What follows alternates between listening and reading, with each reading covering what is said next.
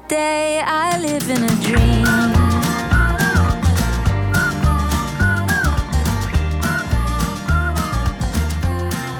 I live in a dream.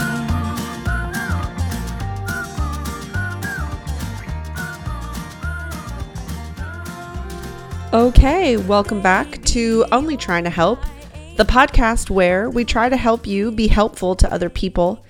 My name is Dr. Kate Watson, and I'm so grateful that you decided to join us today because we have a great episode for you about good old comedy and tragedy. Humor is something that we've covered before on this podcast, and today I'm revisiting the topic with one of the funniest people I know, Lisa Sharon. Lisa is a friend of mine who is no stranger to comedy as a performer herself, and we're going to speak about the use of comedy and tragedy in our lives. And let me just start by saying this. Many of you know that I am working on my first book called Only Trying to Help. And in it, there is a chapter on well-meaning humor. And while working on the book, I found this quote by Robin Williams. And the quote goes like this. He says, "The bad thing about being a famous comedian is that every now and then someone approaches me to tell an old joke.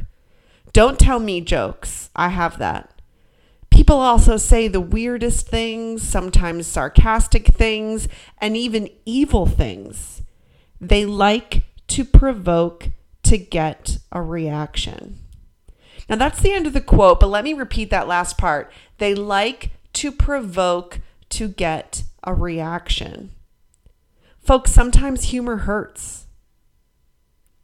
I've been thinking a lot about the use and perhaps misuse of humor, and we'll get into that today. But before we do, just reading that Robin Williams quote made me want to reach out to Lisa, who is perhaps the biggest Robin Williams fan I know. I know that his death had a huge impact on her, and I called her up so we could chat about really this dark side of comedy. But before we get into that, I want you to just hear her speak about her hero, Robin Williams. Robin Williams was one of my childhood heroes. You know, other than my parents, of course, he was just somebody I looked up to. He was somebody, you know, if he was on television, whether it be his raw comedic style or, you know, voicing the genie in oh my gosh. Aladdin, yeah. There we go. Wow. Just everything that he did was magical to me. Even like the stuff that was weird, like 1 Hour Photo, that movie was a weird movie. But even that was magical because it had him. And I just looked up to him. And because I've suffered with depression and anxiety my whole life, when he died, I felt that like a small part of me, temporarily, of course, had kind of died too, because I just felt that I had connected with him. When you look up to somebody and then they're gone, even if you don't really know them, you feel like you know them through their work. Yeah.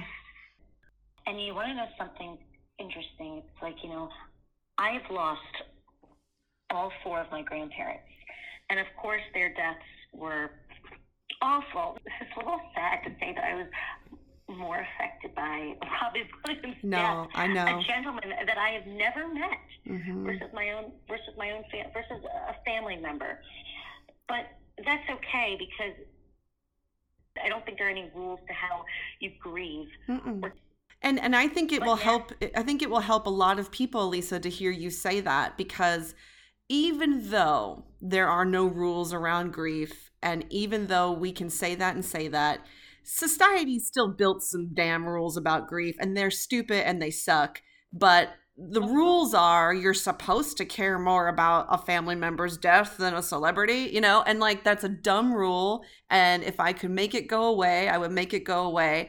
And I think what will help it go away is hearing people like you say, no, to be perfectly honest, Robin Williams' death shook me to my core in a way that no other death did. And I'm just going to be honest about that. And I think you're helping people by being honest about that. I have dates, certain dates of the year that whenever they come about, it strikes me a certain way. And you know how Facebook has Facebook memories? Yeah. Which, let me tell you about Facebook memories. In my opinion, it's a blessing and a curse because, sometimes there are memories you just don't want to be reminded of. But Yeah. that's okay. You look at it, at least Facebook has this option. Excuse me. They have this option where if you really want to, you can take out certain memories from reoccurring. But it's funny, every year I get reminded of two things. Robin Williams' birthday, Robin Williams' death, and just other Robin Williams things that I've posted that have nothing to do with it, just like funny things or whatever. And even to this day, I still have a moment of like I need to, collect myself. But then I'm fine. When he first died, I was not fine for a few days. I was pretty distraught because I felt like I had lost my own hero, you know. But now, if a memory pops up, I'm fine. I can look at it, appreciate it, and move on. In fact, now I can look at, if I see a movie of his or if I listen to his comedy, I love his comedy, and you can just listen to it and I can laugh. I don't. It doesn't make me sad. It's not like It's like I feel like he's there with us again in the room, and it's just a beautiful thing. That's the greatest thing about a memory. You can take advantage of the memory and take it the way you want to take it, or you can just let it kind of, I don't know, visit you like a butterfly, let it sit upon your shoulder and just kind of say a quick hello and then move about with your day. Have you ever seen the movie, it's a Jim Carrey movie, Eternal Sunshine of the Spotless Mind? I have. Wow. Bringing about that movie, it's been a long time. Yeah. So what's up about that? Well, I just was thinking about it as you were mentioning Facebook memories and how you receive memories of Robin Williams that might be painful, might be happy, whatever it is. But the point of the movie, there was a procedure you could go through to have your painful memories removed. And kind of what you're supposed to take away from the movie, I guess, is don't do that. Hang on to painful memories. They're part of you. They make you who you are. And as much as you think you want to hit delete on things that hurt in your past, it's best not to. And I won't give away any more than that in case anybody would like to see the movie. But the way you were describing memories of Robin Williams and kind of noticing them like a butterfly going by, I thought, it just reminded me of that movie, that maybe we don't need all the hurt and pain to be deleted. It's good to remember what hurt. It's good to remember what felt really joyous and lovely and keep it all. Absolutely. And about a year ago, I went to two cemeteries, one to visit one set of grandparents, one to visit another. And I went to their grave sites. They were two sets, of course, like I said, buried together, which, was common, I guess. And I had a conversation, and it was, oh my God, it was such a beautiful thing. And I felt so rejuvenated. And I don't even think I shed a tear. Well, maybe I did shed a tear. But the thing about grief is it can really be a beautiful thing. Yeah. As weird as that sounds, it's beautiful memories and I don't know, but there's so much more to it. It's not just about being sad. It's about kind of feeling it all throughout your body, as weird as that may seem. Yeah, and there's a philosophy that grief is really just love. Yeah. When you stand at a gravestone and you cry over someone you've lost, you're really just expressing love. Yeah. Yeah. And when you put it like that, it almost makes it a little, it's like it makes it a little easier to deal with. Well, that was just a little clip of my interview with Lisa. And we are going to hear more, particularly about comedy, not just the tragedy of loss. But I wanted you to first hear her describe her admiration for Robin Williams and also the mix of grief and joy that she feels about him now. I love that.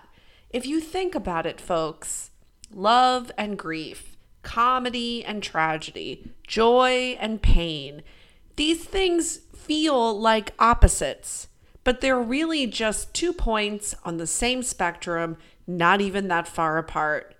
And I personally found such beauty in Lisa's story about grieving her own hero. And so often we hear people throw around that phrase, beauty is pain. No, I think pain can be beauty if you can look at it that way. And it's okay to sort of lean into some of the dark stuff in life if you're brave enough to do it. And that's really where my conversation with Lisa went next. And I'm going to share that part of our conversation with you. But first, let's just take a little step back. Folks, Robin Williams was a comedian, a funny guy. And he was a comedian who suffered a great deal in his life.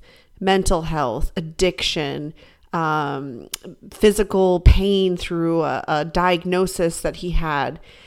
And you will often hear people talk about how comedians get famous laughing about their own tragedies. And I guess I want to pause on that before we hear Lisa say more about Robin Williams' struggles. It's been researched widely that comedy can serve as a kind of drug for pain that people feel.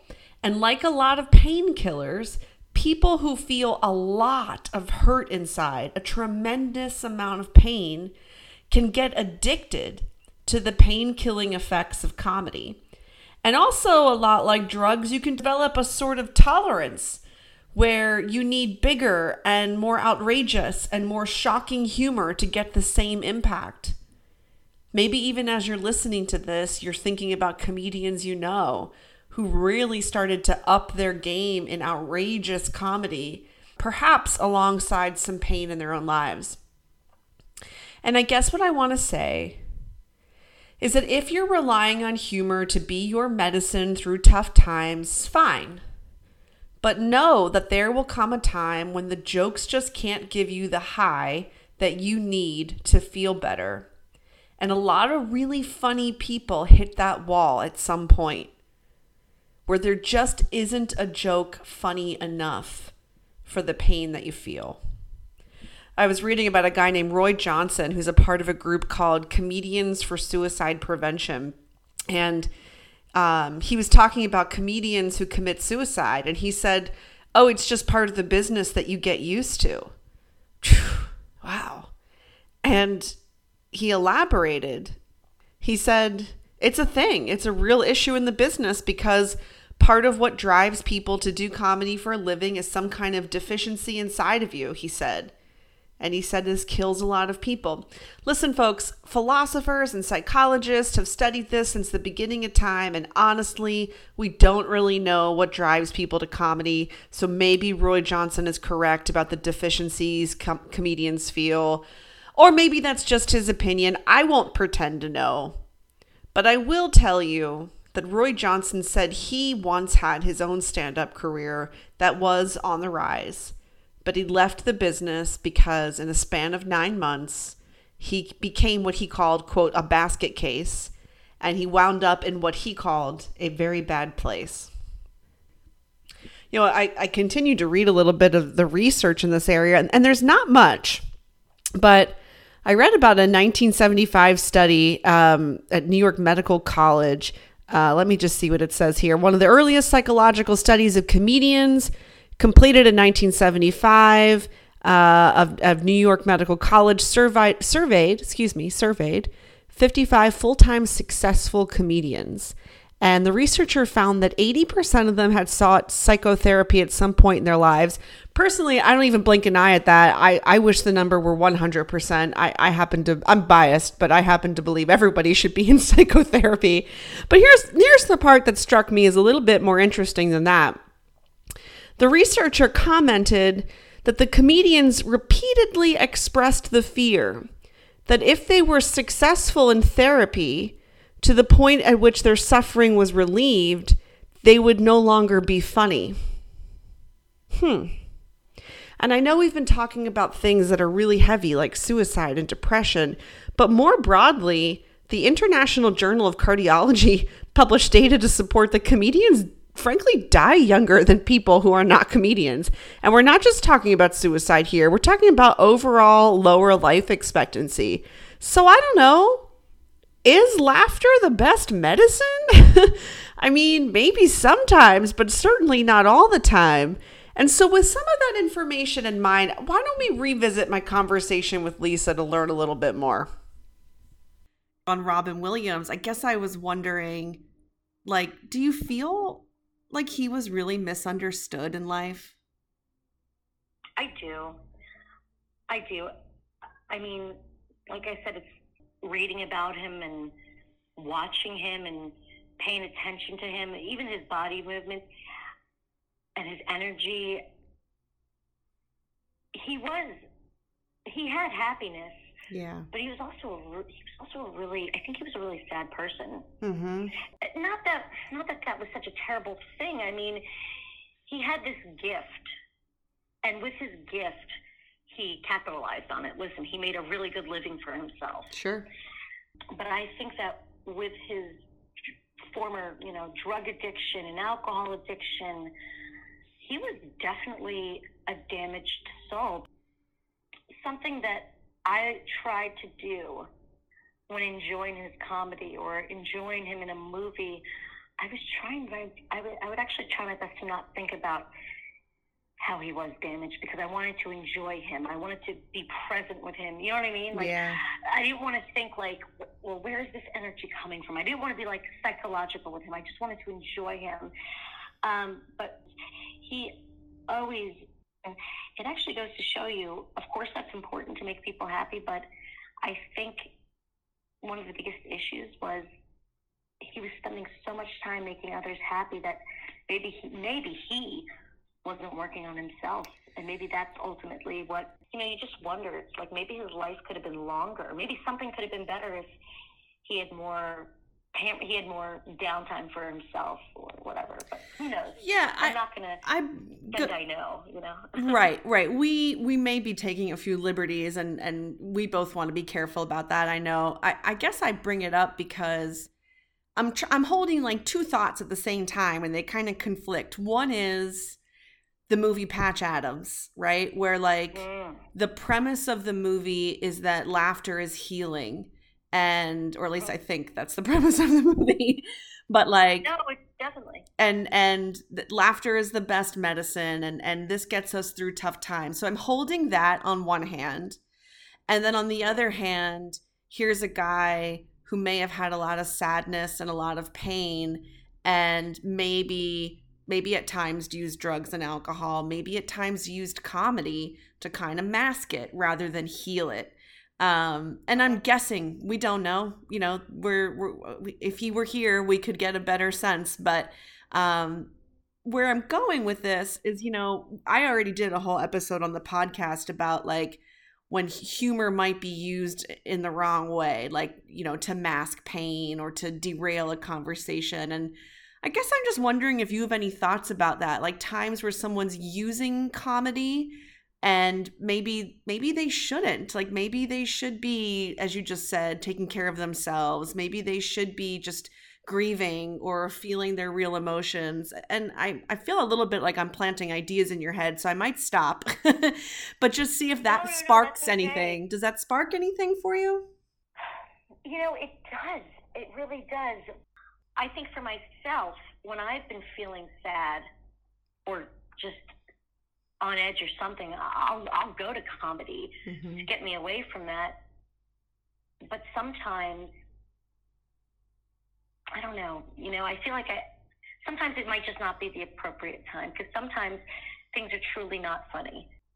I wrestle with that, and I say to myself, if you're given a choice between crying and laughing, as long as you're not, doing anything terrible to somebody else, for me, I think laughter is the better option. Mm-hmm.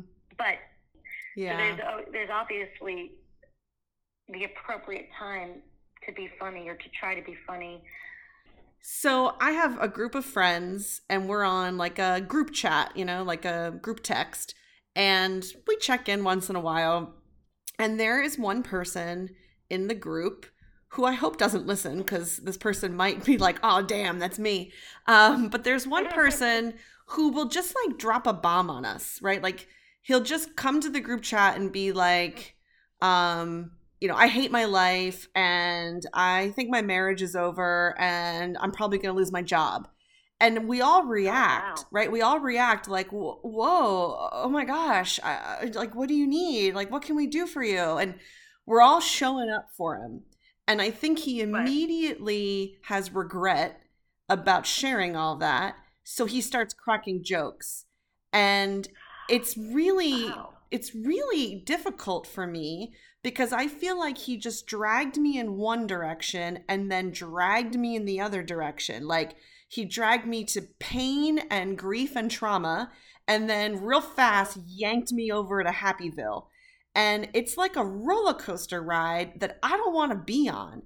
And personally, I want to be like, dude, either ask us to be your friend and sit with you in pain or tell jokes, but like, you can't go back and forth because I'm getting whiplash. And for me, I think it's kind of a strange use of humor. Like he drops a bomb and then makes a joke about it. And I don't know what to do with that, Lisa. It leaves me feeling so confused. Like, I don't know what to say. And somehow I feel kind of used, like what's he doing to us with all this? So anyway, that's kind of my example of comedy that I feel like doesn't serve us well and seems like he's just masking his own pain and confusing the hell out of his friends. And it doesn't seem to be helping. Well, I think I can actually empathize and sympathize with him because there have been times, see, you got my juices flowing. Thank you. There have been times where I've been that person, to share something dark. I think I would say something dark, and then maybe I would feel uncomfortable about talking about it. Yeah. Even though I shouldn't just say, oh, it is what it is, and tap dance off to stage left. That's a good image. That does feel like that's what he's doing. Like, he drops something dark and then he tap dances off to stage left. It's like, the show's over, kids. Thank you for coming. Yeah. I think it's possible that they're sharing this and then not wanting to simmer on it, because sometimes when you simmer on something that's uncomfortable, it stops working. Maybe they also feel that they don't want to continue burdening. Yeah, that's what I think it is. Maybe this person feels that way. Maybe he feels, and yeah, you know what? You make me think of somebody such as a comedian. They want to show the darkness, but then they also want to take it back because they don't want to bring people down, and that's what a comedian will do, and that is what your friend is probably doing, and that is what I've done. I'll be honest with you. You put yourself out there, and then you realize you're standing there naked. And you're like, okay, great. I'm done now. Let me put my clothes back on and let's laugh about something stupid. Yeah. Ignore it. I really like the way that you described it as feeling naked, because I once sent him a private message, not in front of the whole group. And there was a little bit of chit chat back and forth. I didn't just dive right into this, but eventually I said, hey, I wonder if you felt a little exposed earlier. And he just said, yeah, like just one word, because I think I was re-exposing him. So he was like not really that interested in having that conversation. But you're describing it as naked, Lisa, and I used the word exposed. I think we're on the same page, that he just felt a little bit like, okay, everybody's seeing my shit right now. I got to tap dance off to stage left. It was over, yeah. And it's a nice feeling to be able to expose yourself,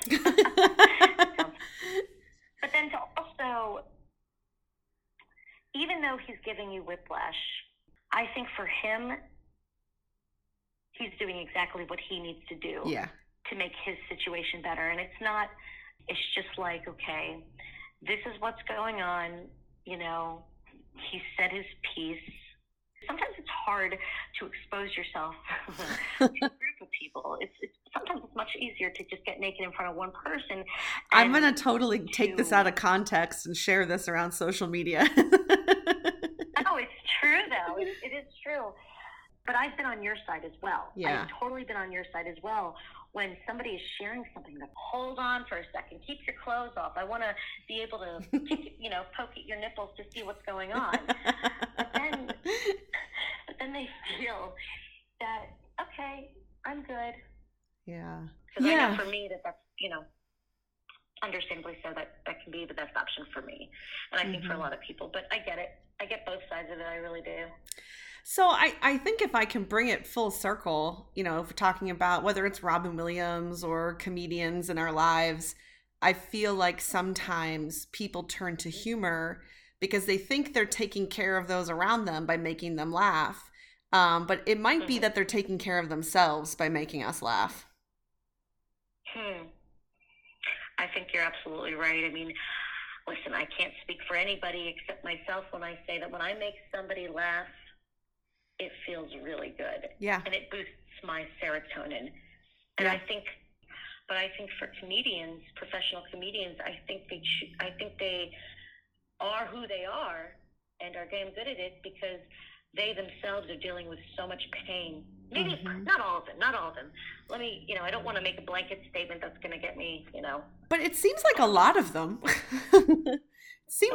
think of a lot of comedians because there's such a thin line between comedy and tragedy. Yes. I mean, that symbol, that the theatrical symbol, the comedy tragedy, the yin and yang, there really is such a thin line. Yeah. And if the saddest person to make somebody's day better, then hopefully their day is getting better as well. Yeah. Hopefully it's a win-win for everybody. It's a win for the comedian. It's a win for the audience. Because making somebody laugh, obviously, I mean, laughter itself is a boost in serotonin. It's such a great feeling having that ha ha ha, not just that impish smirk, but having that hearty giggle that stems from your stomach, giving you that stomach pain, it's just so good for the soul. Well, I really cannot thank Lisa enough for her time and her ideas. I really feel like I have a lot to think about when it comes to this idea of masking pain. And when I'm out in the world trying to be there for people, I'm going to be thoughtful about not using comedy like a drug to cover up discomfort. And I'm going to watch out for the times when the people I love may be misusing humor to mask pain. And I won't know for sure. This is all very confusing and we cannot read each other's minds, but I might be doing a little bit more checking with people. Like, hey, I appreciate you being lighthearted here. I often know that feels good. I also want to tell you that if you need to just kind of be in a bad mood right now, I can handle that too. Folks, with that, I'm going to say goodbye. As usual, you can email me at kate@onlytryingtohelp.com, and you can follow us on Twitter and Instagram using @IWasOTTH. That's the handle for Twitter and Instagram. Again, is @IWasOTTH. OTTH stands for Only Trying to Help. Until next time, friends.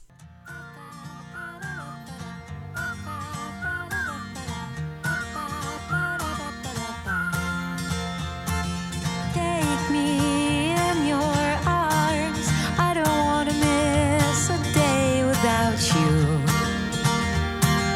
Let's stay young forever. There is nothing we can't do.